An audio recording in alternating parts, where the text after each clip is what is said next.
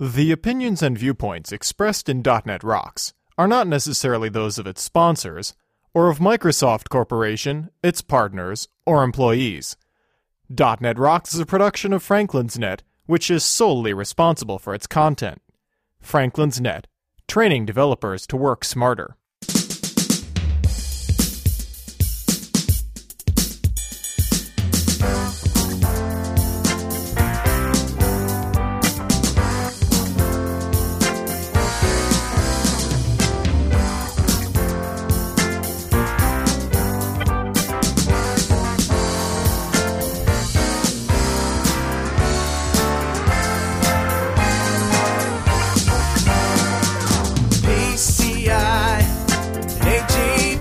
Hey, Rockheads! Hop off your virtual Bowflex machine and listen up. It's time for another stellar episode of .NET Rocks, the internet audio talk show for .NET developers with Carl Franklin and Richard Campbell. This is Lawrence Ryan announcing show number 273 with guests Mike Azocar and John Cook, recorded live Tuesday, September 11th, 2007. .NET Rocks is brought to you by Franklin's Net, training developers to work smarter. And now, bringing the Workflow Foundation Masterclass with Michael Stiefel on site for your development team. Online at www.franklins.net. Support is also provided by Telerik, combining the best in Windows forms and ASP.NET controls with first-class customer service. Online at www.telerik.com. Support is also provided by Developer Express, crafting first-class tools, frameworks, and controls for the .NET developer. Improve your experience online at www.devexpress.com. And by Code Magazine, the leading independent magazine for .NET developers. Online at www.code-magazine.com. And now, the man who says, to err is human, but to really screw up, you need a password. Carl Franklin. 39 speakers in my living room. Hey, this is Carl Franklin. Welcome back to .NET Rocks. It's your old pal Carl here. Richard is in the Netherlands right now, and I know what you're thinking. Carl, you're in the Netherlands too, aren't you? Or you should be. Well, yeah, I should have been, but I'm not. Just let's put it this way. I'm never again flying out of Newark. And we'll leave it at that, okay? So, Richard is not here for the intro, but he will be here for the interview, which is coming up in just a few minutes. In the meantime, let's get it started with Better Know a Framework.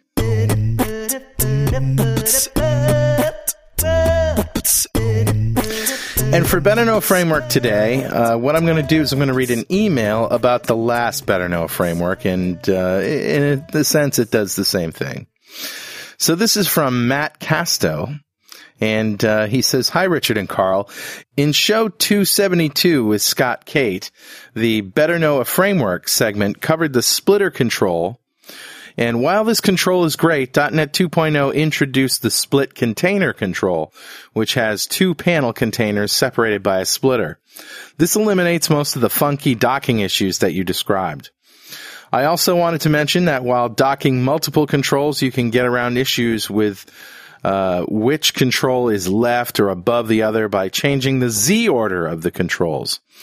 For instance, if you're docking both a tree view and a data grid view control to the left, and the tree view is showing up to the right of the grid, but you want it to the left, you can click on the tree view and select Send to Back, which will make it the last control in the docking order or the furthest to the left. Did you get that, folks? You have to send it back to move it right. Okay. Thanks for doing these shows. I started listening to .NET Rocks about a year ago, starting with show number 1, and I've since caught up. I'm not only listening during my commute, but while I'm mowing my lawn, which actually makes that chore fun. It's thanks to you guys that my interest in development was revitalized, and I love coding again. Keep the great shows coming, and I hope to see you at Code Mash this January." Well, thanks a lot, Matt. And we'll send you out a .NET Rocks mug for sure. If you have any other comments or questions for us here at DNR, send them to .NET Rocks at franklins.net. We do another show that you may have heard of, DNR TV, which is the visual aspect of .NET Rocks. And coming up on DNR TV, our old friend Miguel Castro is going to be talking about and showing how to write custom ASP.NET providers. Hey, why not organize a lunch and learn once a week and get together with all your entire team and watch DNR TV once a week while you have pizza or something? A lot of people are doing that. It's a good idea. We fully support it. Hey, guess what? Shrinkster.com is coming back online. We mentioned this a while ago. Shrinkster.com is still redirecting URLs that are in the database, but they had to stop accepting new entries. And the reason was they didn't feel comfortable with complaints that they got from people who got spammed or whatever by spammers using Shrinkster. But, we have a bigger stomach for that, quite literally. A stronger stomach, too, is what I meant to say. But, hey, I'll go with a bigger stomach. And we're taking over Shrinkster.com. Franklin's Net is. So that's coming back online soon. Also, I hope to reduce the delay from 5 seconds to 2 seconds when it redirects. So that's good. And of course, if you have any suggestions about keeping the spammers out above and beyond what we've done already, please send them along. Hey, guess what? Dev Connections is coming up in November 5th through 8th in Las Vegas. I'm going to be there. Richard's going to be there. We're doing a .NET Rocks live. He's also going to do some Run As Radio stuff live. I believe he's going to do a Run As Radio with Greg. Then, right after that, Richard is heading out to Barcelona. You see, TechEd Developer in Barcelona is happening that same week, November 5th through 9th, actually. But the week after that is the TechEd IT Forum, November 12th through 16th. And Richard is heading over there with Greg Hughes to do some stuff, and we'll get shows out of that as well. If you want more information on TechEd Europe, go to www.mseventseurope.com/TechEd. Sorry we couldn't shrinksterize that for you, but okay, rewind. All right, good. And TechEd Europe this year is sponsoring another .NET Rocks contest to get you interested in TechEd Europe. And for that, we're going to be giving away 2 LCD monitors of the 24-inch variety. And we have a contest going on. And if you go to .NETRocks.com/Barcelona, just like last year, you can enter in your personal details, give us a little demographic data, which we're going to share with Microsoft, and that's it. Nobody else. And then answer a question from last week's show. If you get that question right, you go in a pool. Every week, we're going to pick a winner for a Tom Bin Brain Bag. And on October 30th, we'll pick 2 grand prize winners for those LCD monitors. So, on to the contest. Last week's question was about a little utility that I wrote using the link to XML features of VBNet Orcus. And basically, I converted an XML file of a certain type to a CSV file. I wanted to know what type that was. The answer was it was an IMAP file. It was an IMAP address book. And I was looking for IMAP. We got a whole bunch of right answers, and we picked one at random, and the winner is a name I can barely pronounce, Kiran Kumar Mote from Tuscaloosa, Alabama. Congratulations, Kiran. And Tuscaloosa, by the way, is the last thing an elephant wants to hear from his Italian dentist. All right. This week's question, folks, listen up. How many copies were printed of Scott Cates' novel Surveillance? You think you know the answer? Go to .NETRocks.com/Barcelona. And, hey, one more announcement before we get to the show. Greg Brill from Infusion is still hiring people in New York if you want to take the New York tour. If you've got, he's looking for a lot of people. If you've got .NET chops, ASP.NET chops, SharePoint experience, if you've got, if you want to work in Manhattan in a really interesting environment for a year, he'll fly you out there. He'll move you. He'll put you up in an apartment. He'll pay your rent for a year. It's pretty good, but you got to qualify. If you're interested in that story, go to shrinkster.com/KH6. And now through the magic of radio, Richard is here and we can start the interview. Well, Richard, let's bring on Mike and John.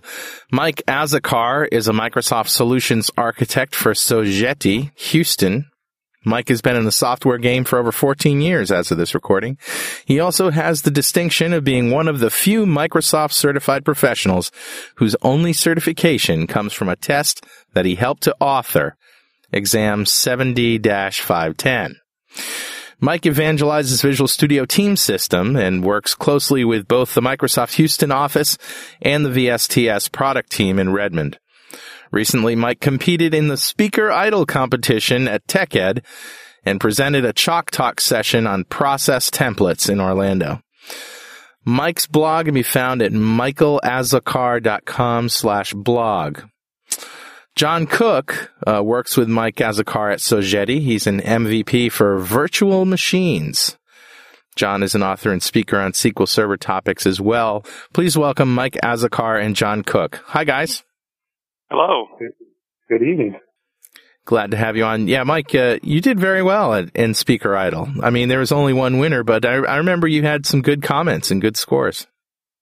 Yeah, thanks. If you look at my blog from that, after that show, I actually have some pointers and some pictures to show what not to do. Well, I thought it was good. And we had a lot of fun anyway. Yeah, we did. Well, where shall we start, guys? I have a friend, a developer, who's over here showing me some stuff and looked at the clock and, it's time for DNR. So when he heard that we had an MVP for virtual machines, he asked me to ask you a question. Okay. So how can you increase video memory from 8 megabytes in virtual PC? Well, that's a little bit of a problem. It's emulating a Trio card. I forget the exact number. There's not a lot that you can do video-wise with virtual PC or virtual server. All right, so the answer is you don't. You don't. You don't. Okay. You're stuck. You're stuck. Is that something that's on the list of things to do, or is it just the way it is? It's in that bucket of well-known requests. Okay. Now, I guess, you need to increase video RAM if you're going to be doing any slick graphics and things like that. But, when I think about stuff I want to do in a virtual PC, playing World of Warcraft just isn't on that list. Yeah, I'm trying to think of why would you want to increase video memory? Well, some people want to do that, but currently you need to set expectations with people using virtual server, virtual PC, that graphics-intensive applications are not well suited to the current level of video emulation provided. That's just not what it's for. It's not what it's for. However, if you look at the virtual PC guy's blog, Ben Armstrong, he frequently writes about taking old games that, say, run only on Windows 98 or maybe even MS-DOS and getting those games ported to virtual PC and playing some of the classics. Oh, okay. Well, so there's enough memory for the old games. Yes, indeed there is. Yeah. Yeah, I've got a game like that I've been meaning to do something about someday. It was Transport Tycoon.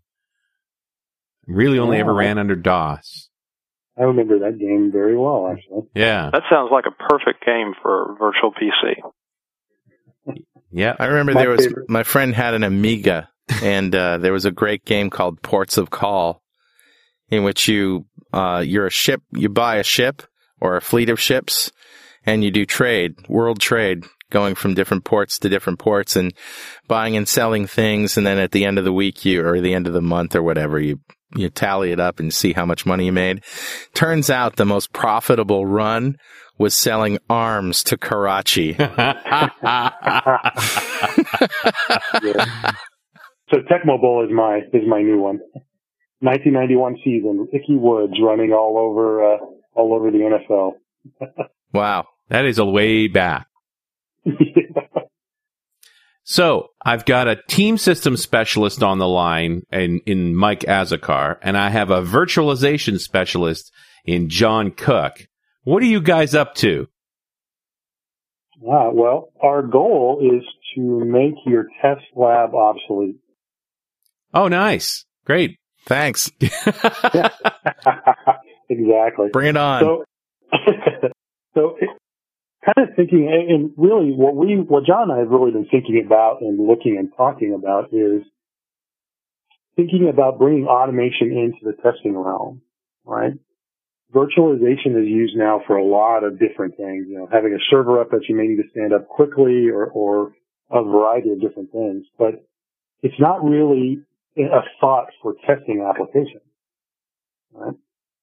So when you think about kind of the diversity of where you're going to deploy those applications, Windows 98, Windows XP, Windows XP Service Pack 2, Windows Vista, you find that it's almost impossible to have that many physical environments stood up and running and waiting for you to use once every couple of months or every couple of weeks or whatever that might be to test your applications on.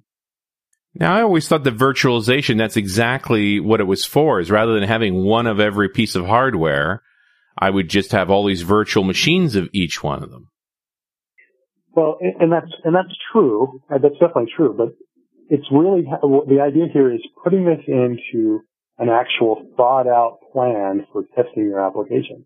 Because you may just have it stood up, you may run things against it, but having those virtual environments and being able to deploy through something like Team Build and test with something like Team Test as well against those virtualized environments really is taking that testing environment, that virtualization, and marrying them together. Well, let's pull back and look at things from an even broader perspective.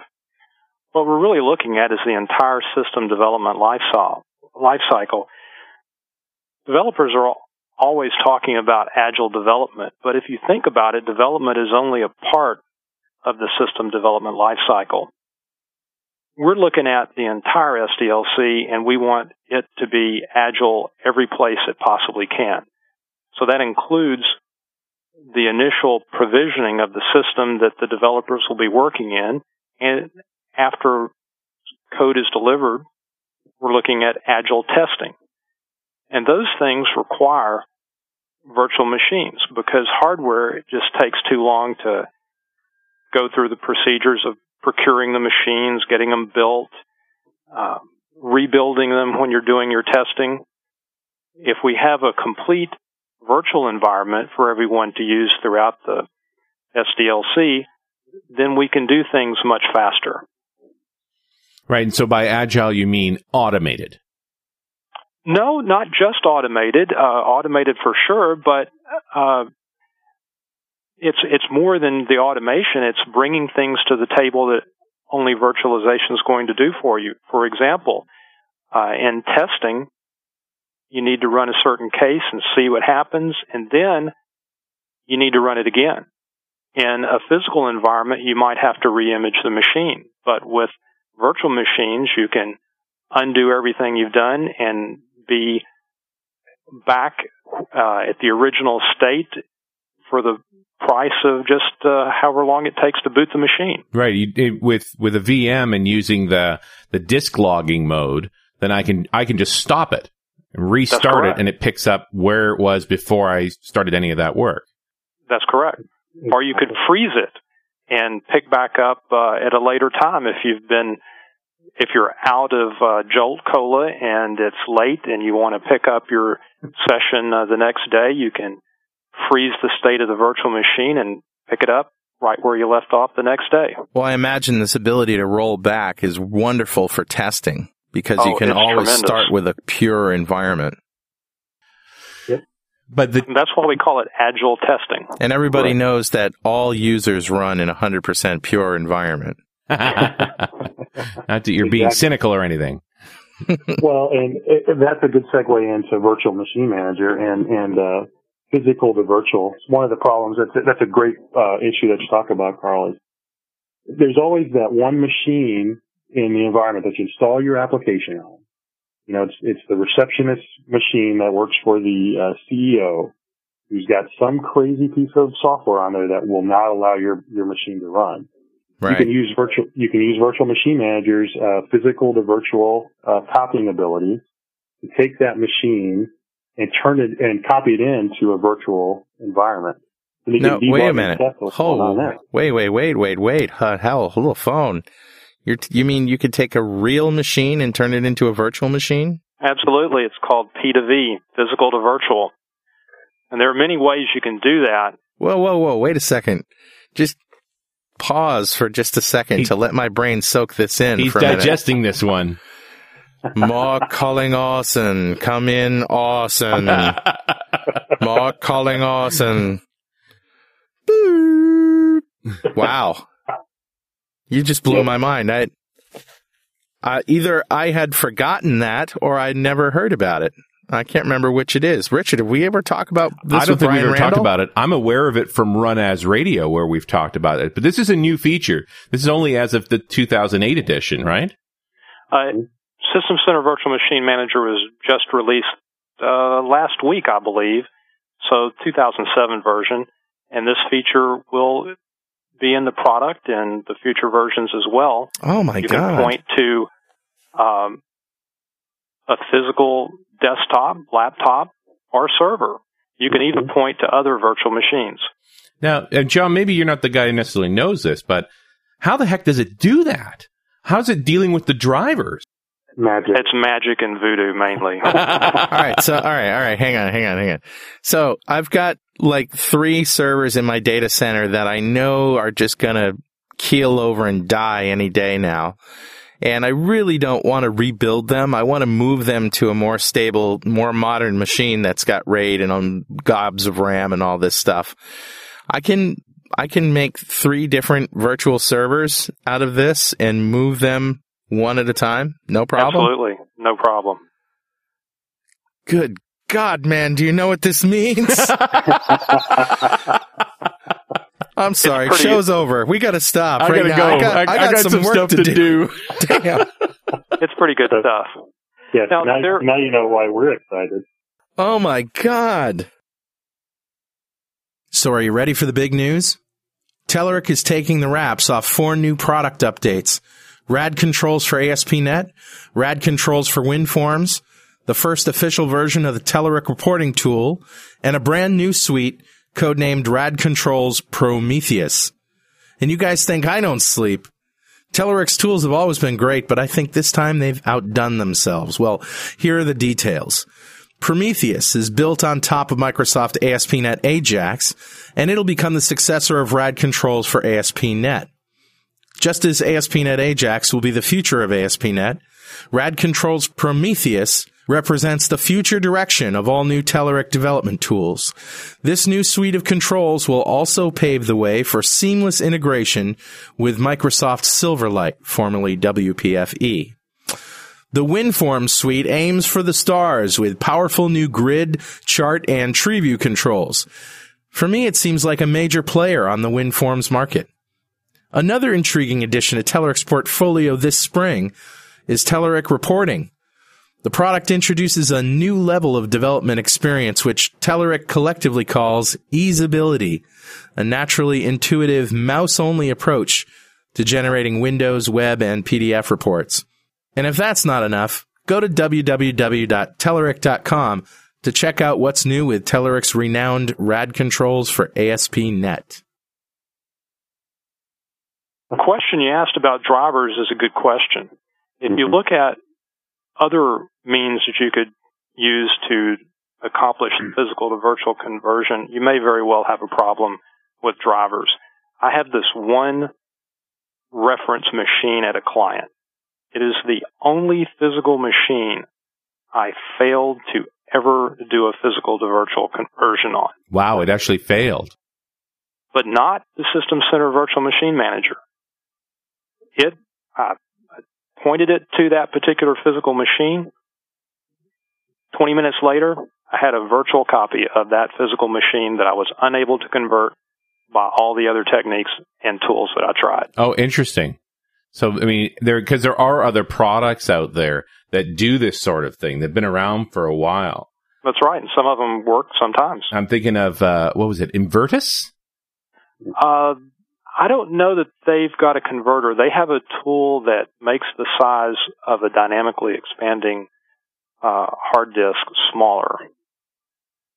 But don't they have a disk imaging as well? I thought they had a disk imaging software I as well. don't know their full product line. Okay, well, and be that as it may, the bottom line is it's a challenging thing, and especially for the scenario you're describing, where I have a recalcitrant user's machine that is not running my app for whatever reason, or is crashing for some reason.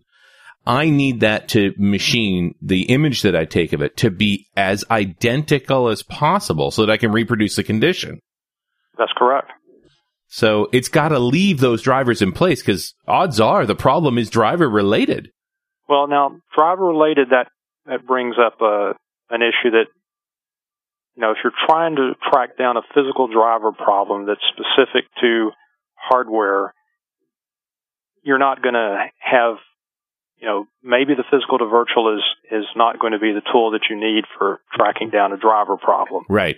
It's going to help you when you have a DLL problem, registry settings, something that's really in the software of the machine that will faithfully reproduce that into the virtual environment. So by your implication there, it's entirely possible that the virtual version of that guy's machine would run the app just fine, and then I have a hint that it's a driver problem. That's correct. But I've found that the real world cases that I've run into, there has been some soft configuration of the machine that's been the problem. So, it gets back to, yes, that's a standard desktop, but, it really doesn't quite fully meet the corporate standard. And there's just one little difference in it that creates a problem. And, I have had success with the virtual machine faithfully reproducing the problem I was trying to track down. Right. A permissions variation, or something's garbled in the registry, or something like that. Sure.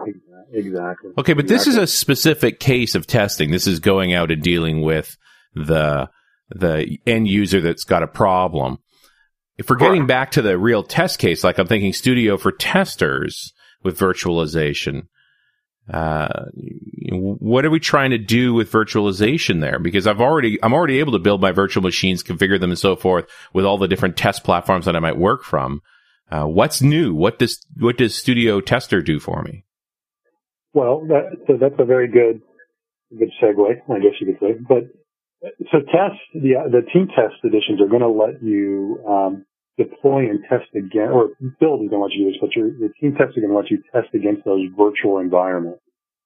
So I grabbed that secretary's machine, that receptionist machine, I put it up in a virtual environment. I want to run my automated test against that machine and see what actually is going on with that individual environment, and see if I can actually get it to fail any of my tests. Right. So this is about automated testing against a virtual machine. Exactly. Now, how am I going to do that? Well, with Virtual Machine Manager, and I'm going to steal some of John's thunder because I've actually been listening to him talk about this for a little while, but Virtual Machine Manager is kind of an extension of Virtual Server. So you grab that virtual environment, you put it up in Virtual Machine Manager. It's running in Virtual Server behind the scenes, and then you can connect to that as if this were a physical machine. Right? So putting it out there and having it all set up, you can actually drop the bits onto that with Team Build, or test against it with Team Test directly, or whatever you might need to do there to kind of close the loop on the automated portion of that. Does that make sense? Okay, so somehow Studio Test is able to communicate with the virtual machine, start it, load the new app on it, and then run automated tests. Well, yeah, and we're kind of blurring a little bit. So Team Build will do the deployment of it. Virtual Machine Manager is still a little bit too slow yet, I think, to be able to completely provision that virtual environment. So you wouldn't want to build your application and then start off the build of the virtual environment. But as you get ready to go to you're ending your iteration, you're going into testing and deployment. One of your steps there would be to request a clean virtual environment, or to go back to a specific checkpoint on a virtual server someplace so that you can then test against that and deploy against it, or whatever you might need to do. Well, and it's kind of a good lead into kind of how we talked about with the Virtual Machine Manager. There are templates and help me out here, John, templates. There are hardware profiles and there are templates, and the templates can be based on an existing virtual machine, and we have the ability to clone virtual machines. Right. But there's something I need to point out here that with the virtual machine manager, the virtual server, virtual PC model changes somewhat in a way that I think you'll find rather useful.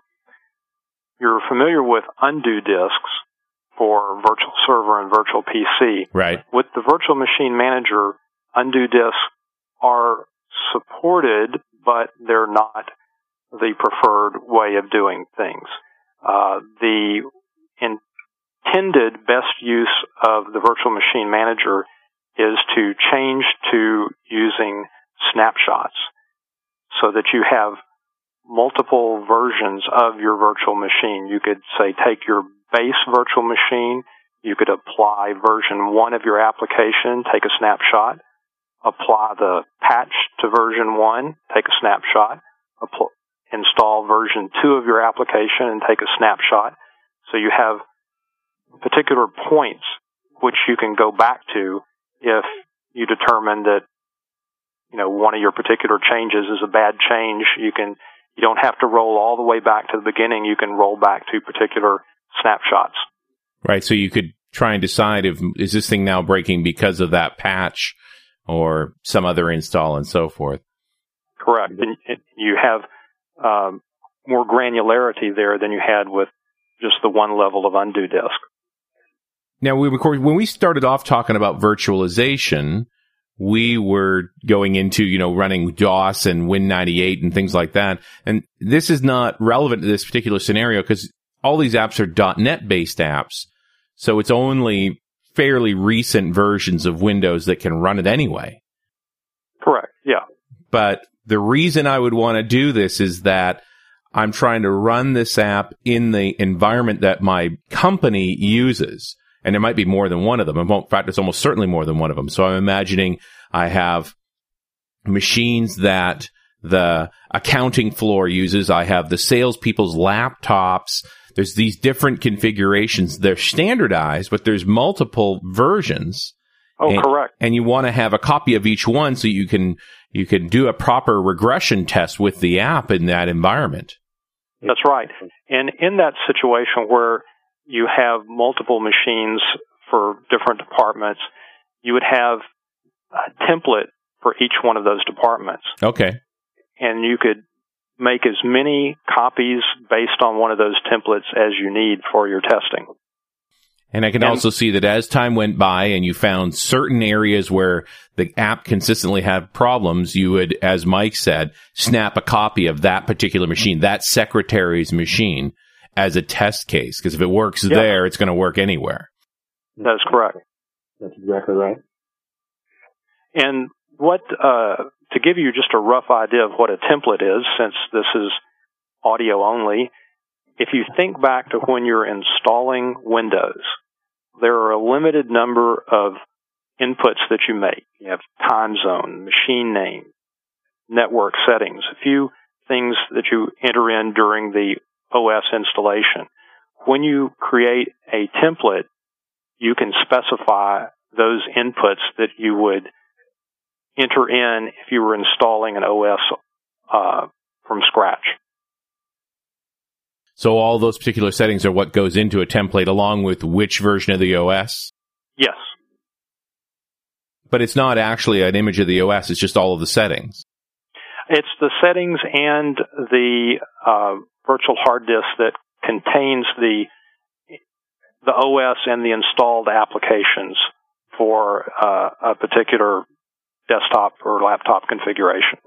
And I got to think that memory and network and stuff like that all comes into play as well. They all come into play as well. But only an 8 megabyte video card. Well, there's some limitations there. Well, that was my contribution to this show so far. You're still getting past the whole P to V thing, aren't you? I just can't stop thinking about what I'm going to do with that. Thank you, guys. I mean, that's all I need to know. Thanks very much. Solved. I'm out of here. Well, one of the things that's good about the P to V is, in the real world, developers and the infrastructure people don't always get along. No. Yeah, I know it's kind of shocking, but it happens sometimes. Oh, you're talking crazy talk. Yeah. And with the P2V, I've found that I don't really need to be concerned about the infrastructure people as much. Right. If they won't deploy a standard build into a virtual machine, that's okay. I'll point to one of the physical machines that is the standard build, and in a reasonable amount of time, I'll have a virtual copy of it. Yeah, I guess you're right. You don't have to get them to give it to you. You just go get one. That's right. Anything they've deployed, you can snap a copy of. That's correct. I do have a question, actually. Okay. The virtual machine manager, which is, I think, the thing that does the physical to virtual, yes. Right? This is going to work on a 64-bit platform as well as and on a server. I mean, the virtual PC and virtual server have always been two different products. Are they sort of merging now? We'll be able to convert a 32-bit server. You have to remember that at this point, virtual server, although there is a 64-bit version of it and a 64-bit version of virtual PC, they only support 32-bit guests. Really what I'm interested in is the host machine running a 64-bit server OS. Then because it's got access to more memory, right? Oh, sure, yeah. And then so then I can run more, I can put more RAM in it and I can run more server images.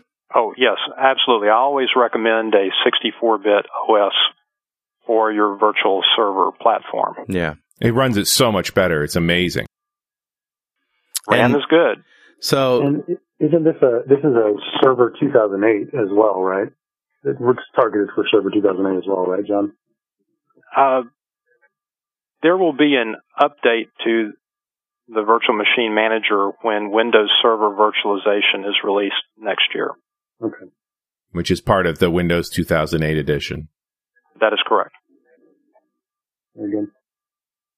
But as it is, I mean, the reality is you can only P2V 32-bit systems because only 32 bits can be guests inside a virtual server. That is correct. So that's the only limitation, which is only really a pain when you have to deal with Exchange. That's right. Yeah, Exchange 2007 is 64-bit only, so you're in trouble. Or you're stay using tuned and some other virtual product. We'll stay tuned on this topic and have to revisit it next year. Yeah, I'm sure they're going to address that sooner or later. Well, I got to bring up VMware because I was just at a function today where a Microsoft evangelist, he didn't work for Microsoft, but a guy who is, he's an MVP and so well respected in the community. And he's basically saying that VMware is so much better than VPC and they have the leg up right now and probably the next version of VPC will play catch up. So, there is the reality of VMware, running faster, running better, I guess, than VPC now. What is that true? And, what do you guys like about VMware that you plan to incorporate into VPC, or what's the difference? Why do we care about that? Well, a couple of thoughts on that. Well, first of all, Microsoft's future direction with virtualization is to switch to hypervisor technology called Windows Server Virtualization, which is part of 64-bit Windows Server 2008. And this will be available next year. This approach will cut out some of this emulation that's currently present in virtual server and give you a leaner, meaner, better performing virtualization stack. Because virtualization will be built right into the core of the OS. That's basically correct. It will be able to better take advantage of the hardware and take maximum advantage of the hardware extensions that are currently shipping in AMD and Intel processors. So are we talking about like a VPC.sys at ring 0 or something? Serious hardcore low-level stuff? I was talking to someone from Intel about this, and he said it was like ring -1, and I said, okay, this is beyond what my comprehension. So we better invite some hardware person in to set us straight. That's a pretty good way to describe it. Yeah, we're underneath all of this, and I mean, maybe we're a little off base on a .NET show, but I understand that virtualization is so important that Intel and AMD are adding features to their processors for virtualization. Exactly. And Windows Server virtualization will take full advantage of that, as does Virtual Server 2005 R2 and Virtual PC 2007. If you have virtualization enabled in your BIOS, which many machines don't come with it enabled in the BIOS, and you have the checkbox set in Virtual PC or Virtual Server, you can get an additional performance gain by taking advantage of these processor extensions. This portion of .NET Rocks is brought to you by our good friends at Developer Express. Developer Express, crafting first-class tools, frameworks, and controls for the .NET developer. Improve your experience online at www.devexpress.com. Richard brings up the point about, what's in it for developers. I mean, it should be obvious, but developers are a hard nut to crack in terms of virtualization. We want our, ultimate performance, whatever. You know what I'm saying? I mean, it feels like we're cheating if we're inside a VM, but it's getting damn hard to ignore, especially, I mean, I run XP64 on my main box, and I have a dual boot with Vista, which I'm still trying to get running, but that's another story. But a Vista 64, my ultimate machine would be Vista 64-bit, with 16 gigs of RAM and just dozens of virtual PCs open to do the stuff. I even have a friend who has now like your friends and family have machines that are more powerful than they know what to do with. You know what I mean? They're getting so cheap and so big, like 2 gigs of RAM is just not even a problem for most people anymore. And so I tell them, they're like running up against spyware and all this stuff. And I'm like, dude, just run it in a virtual PC. Run your browser in a virtual PC and roll it back when you're done. You can avoid all that problem. It's a great way to go. Now, the thing that the developers should be excited about is being able to manage their virtual assets using a virtual machine manager, because one thing you quickly see, you start using virtual machines, you can't live without them, and then you say, oh my gosh, how am I going to manage these things? Right. What file is that again? Yeah. And so you need to have some tools that will help you out. Now, getting back to the VMware thing, next year, well, I don't know if it's going to be next year, but a future version of the Virtual Machine Manager is going to support and manage not just Microsoft virtualization products, but also Xen and VMware. Wow. Interesting. We're seeing the products collide here. They're all. I was actually poking around the VMware site while we were talking and realizing VMware's got their own P2V converter, and it reads virtual PC format too. And there's V2V in the Virtual Machine Manager, which will convert from VMware to Microsoft's virtualization format. Okay, you mentioned Xen. What is that? It's an open source type of virtualization product. I don't have any real world experience with it, but it is gaining some degree of mind share. It's a Linux oriented product, right? Running virtual machines on Linux, which VMware will also do, but it's open source and designed to run multiple OSs. It's just another virtual machine product. Okay. So, Carl, you asked a couple minutes ago about the features of VMware that John and I like a lot. Yeah. One of those features was in a product that was called a Kimby Slingshot. A what? It was called a Kimby Slingshot. A Kimby? A Kimby Slingshot. VMware bought them about a year and a half ago. And what Akimbe does, or is now part of the VM product, is it's exactly what Virtual Machine Manager does.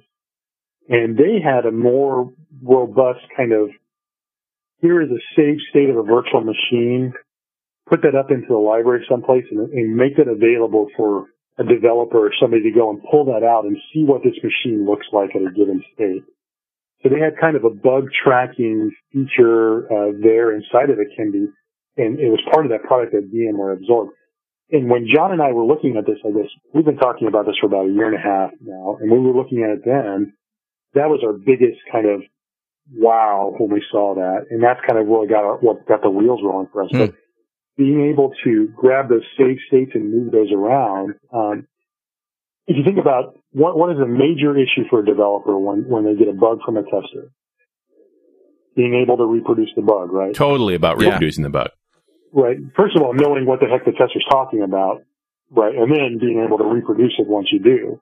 Well, if I can grab a saved state off of a virtual machine and give that to the developer as a tester, there's no guesswork anymore. Right. So the testers are using virtual machines for everything. So the moment they have that bug, they can almost just freeze in place and say, here, look at this. Well, I would think that it demands a lot of upfront work in making these images. You know, Office 2003, Office 2007, no Office, this program, that program, things that are installed.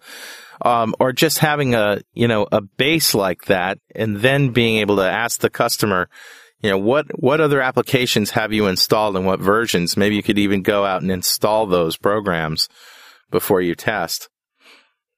Do you find that's something that happens a lot? Well, yeah, and not only that, but with Virtual Machine Manager, you also can give the testers the ability to create their own virtual machine configuration. Or anybody, developers or testers, either one.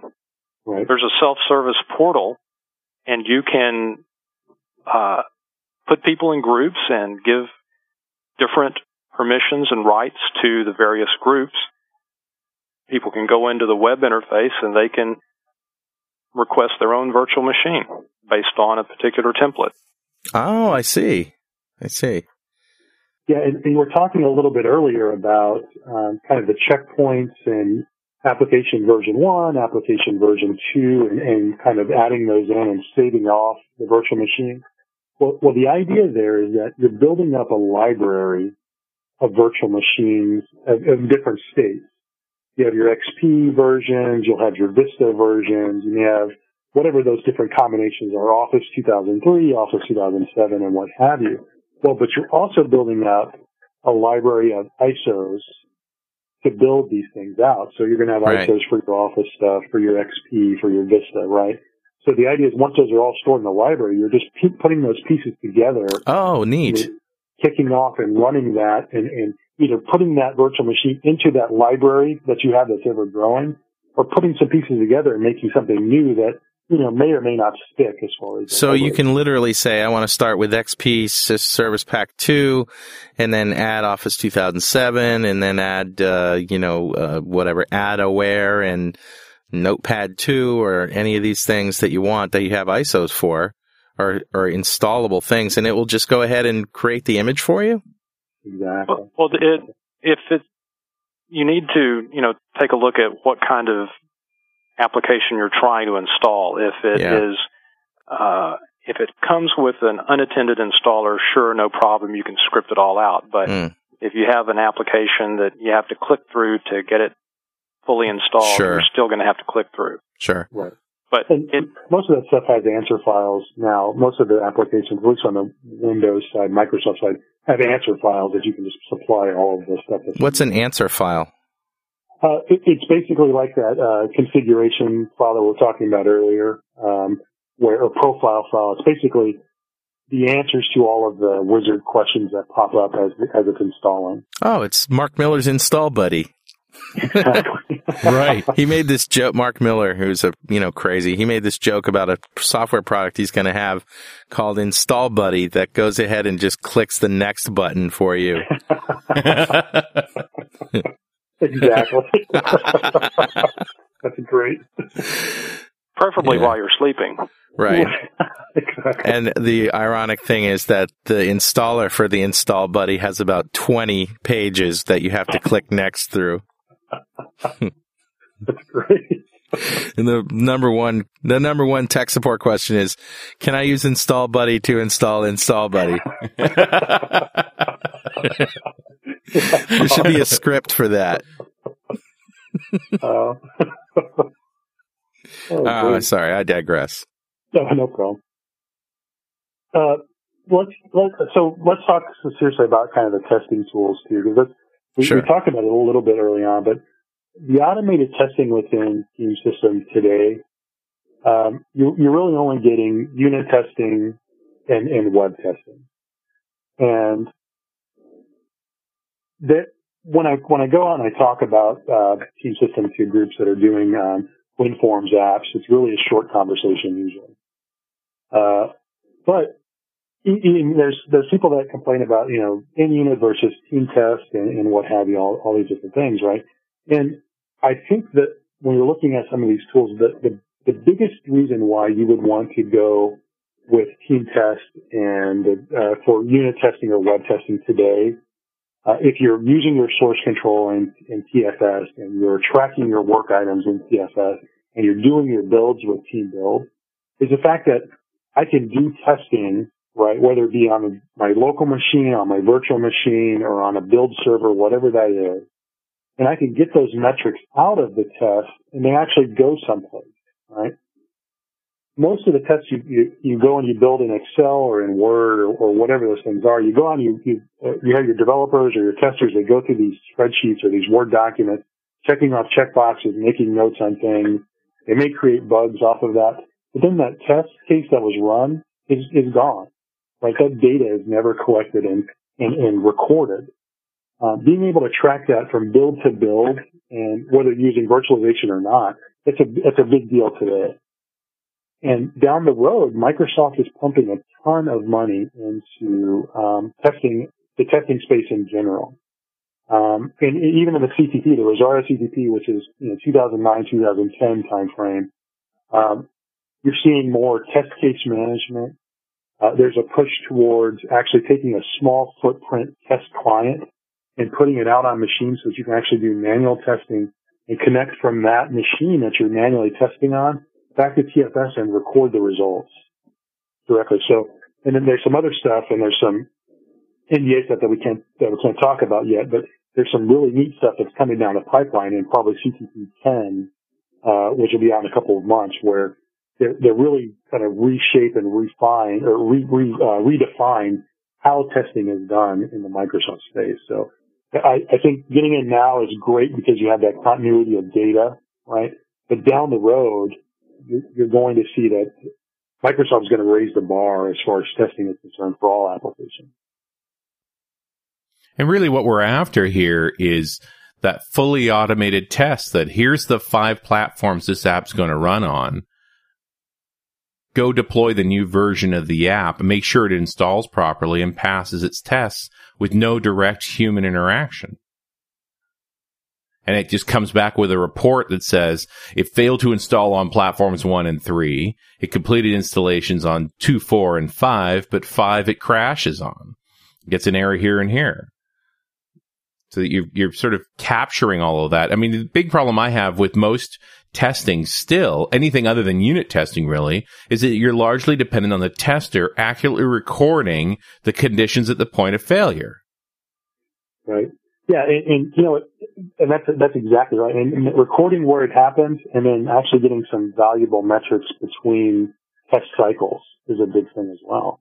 You're still, and you're always going to want to have some level of exploratory testing where you've got a power user or somebody that knows the application really well and goes out and tries to break stuff, right?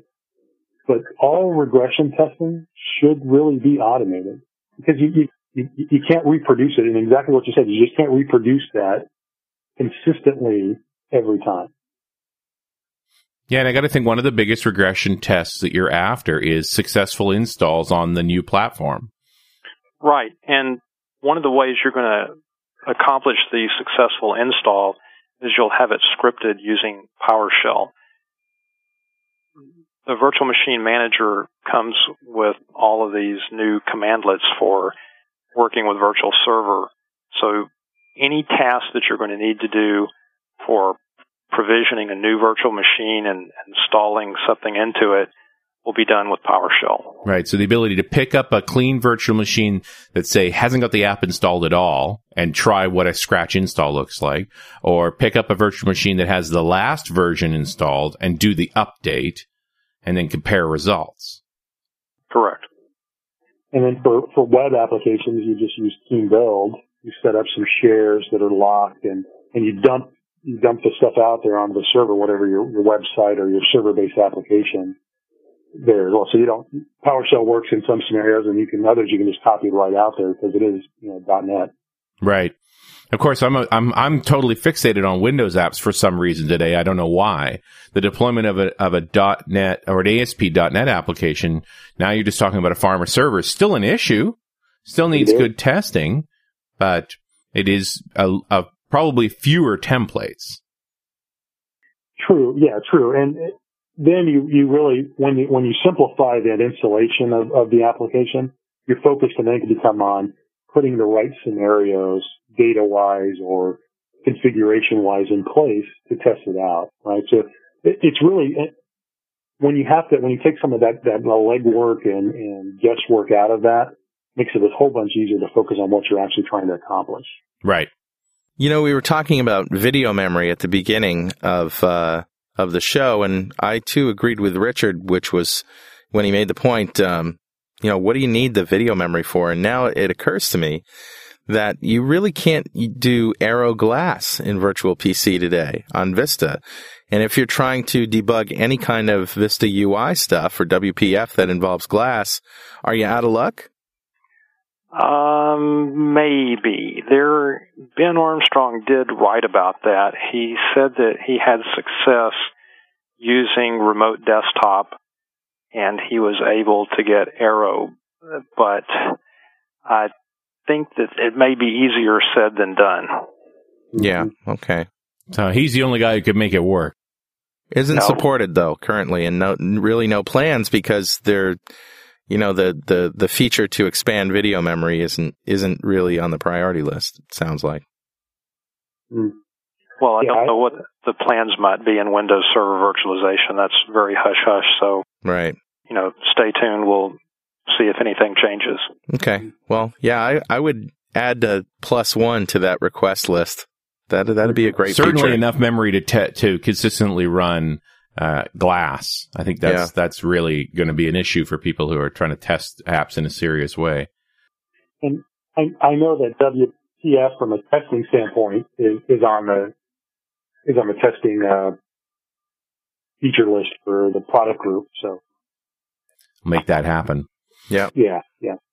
Well, and it sounds like when you get down to ring -1, it might not be a problem. So we're updating the microcode inside the processor here. Yeah. If you can do that, you can do, more than 8 megs of RAM. Yeah. This might be a little off topic, but John, just the fact that you're a SQL guy as well as a virtualization guy, for my own personal edification, what's your thoughts around virtualization of SQL Server? Well, I'm all in favor of it. And the reason I'm in favor of it is not for production, but for all these CTPs and beta releases of SQL Server that they release. SQL Server is why I actually got into virtualization in a big way. When the SQL Server 2005 beta came out, I said, I'm not rebuilding a physical machine again. Yeah. I think you could expand that recommendation, John, to any beta software should be run in a virtual machine. What, are you kidding me? One of the areas that I used virtualization with SQL Server was for doing patching, where I'd take a snap of the current production data set and then I'd run the patching script for the alterations and make sure it really worked. And it wasn't so much that you can't that it's impossible to do that otherwise, because you can do it with backups and so forth, but that the undo disks were so much faster to get back to the state to try and run the patch again. Exactly. And I've done the same thing. It's very useful for that. Some people are running production SQL servers on virtual server. And the people who are doing that and are very happy with it and are very successful with it are running relatively small database applications on rather powerful hardware. Right. And it's working out well for them. The folks that I talk to that are heavily involved with SQL Server just have the sense that they can't afford the overhead of virtualization, performance-wise. If you have a transaction processing system for a major bank, that would not be a great candidate for virtualizing SQL Server. I would say any production SQL Server box you don't want to run virtualized. Well, I know several that are, but again, they're small databases, and the disk resources and hardware resources are way in excess of what's needed, and the user communities aren't seeing any problems. Yeah, the performance isn't the issue. You know, One of the places where I've seen virtualization crop up a lot lately is cleaning out old machines. That app that was written in VB5 that's running on NT4 with SQL 6.5 and nobody knows anything about it, and the hardware, literally wheezes. And you don't know what to do, right? Like any moment that drive's going to die, even if we have a backup, we can't get hardware like that anymore. When nobody understands this app. So the fact that I can P2V it and run it in a virtual machine that takes up less than a gig. So the drive spins up, it goes. My favorite experience of those was a set of, they were 2 gigabyte, 3/4 height, 3.5 inch SCSI hard drives that had not been off in 8 years. Wow. And we backed the whole thing up, and then we powered the machine down. And as we powered it down, you could hear the bearing seize in the drive. Wow. So it would slow down, and these were 5,400 RPM drives. Slow down, it would get down to under 1,000 RPM, and most of the drives would suddenly go, and you knew they were never going to turn again. And they'd run so hot, they had warped the cases that they were in. It's amazing they still ran. But as long as they were running, they were fine. As soon as they cooled down, all the bearings changed shape, and they weren't hard drives anymore. They were paperweights. Well, I have really good news for you. This P2V tool is an online P2V tool, so those old machines can stay up and running while you do that P2V. You never want to turn those things off. Just snap them and keep going. So when you say it's an online, meaning that the server that's running that you're making a copy of or virtualization of can run up until the minute that you switch them over, the second? Well, what happens is that you're going to, through the virtual machine manager, remotely install an agent, a P2V agent, on the target machine that you're going to do the conversion on. And it will copy the machine into the virtual environment and then remove the P2V agent from the target machine. Now, the target machine is the one that you're virtualizing? The physical machine that you're converting. Okay. I just would think of that as the source machine, I guess. Call it the source machine. That'd probably be more accurate to say. Like. We know what you mean. All right. Well, John, Mike, we're coming down to the end of the show. Let me ask you a question. And you can take turns answering. John, I guess I'll ask you first.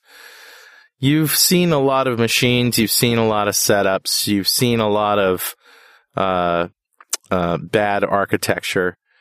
What was something, and you don't have to name names, but give me the most heinous, screwed up, backward, untouchable kind of thing that you've ever seen. The craziest story that you could tell from this industry.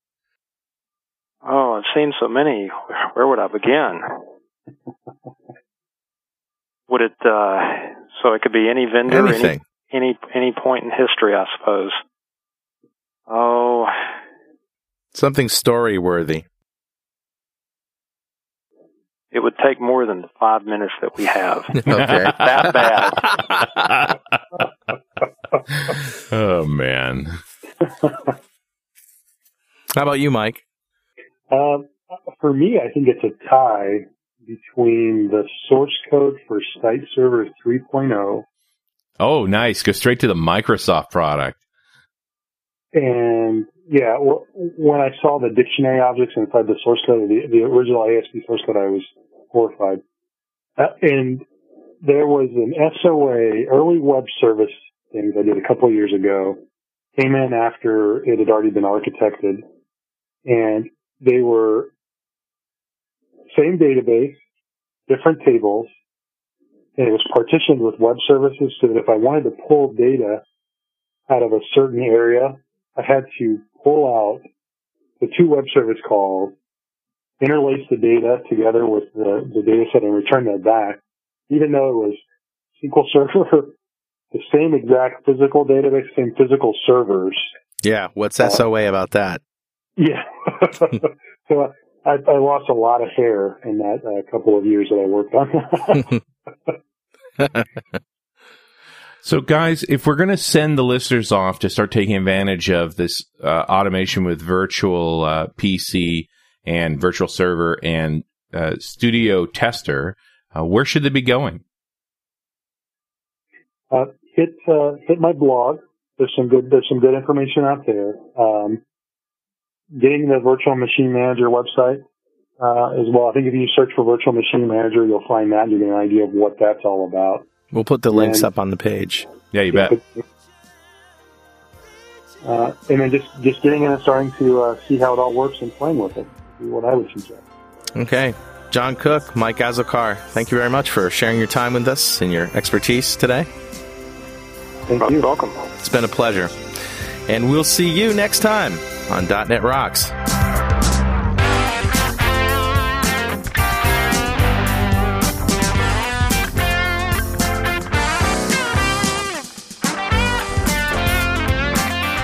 .NET Rocks is recorded and produced by PWOP Productions, providing professional audio mastering, video, post-production, and podcasting services.